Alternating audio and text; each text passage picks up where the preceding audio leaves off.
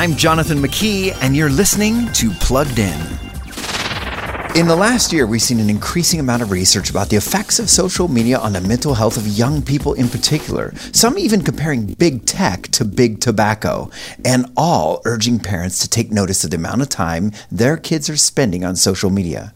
On May 23rd, the U.S. Surgeon General even issued a report citing many of these studies, including one linking frequent social media use with distinct changes in the developing brain. Another study he cited revealed that adolescents who spent more than 3 hours per day on social media faced double the risk of experiencing poor mental health outcomes, including symptoms of depression and anxiety. Note, the typical 8th and 10th grader averages more than that per day. Are you talking with your kids about this in your home? For more about this, read our blog on the subject at pluggedin.com/radio.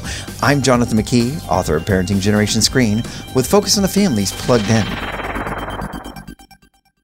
Hey parents, Parent here. Not to sound old, but if I had $1 for every time someone told me how to parent, well, let's just say I wouldn't need to read this ad to you today. I'd be sitting on the beach somewhere with my feet up. Truth is, I don't trust everyone to tell me stuff. And I don't have time for that 500-page book either. But I do have time for Focus on the Family's weekly age and stage emails that have tips for intentionally raising my son at his age right now. It's super easy. Go to mykidsage.com, put in your kid's age, and get parenting advice you can trust.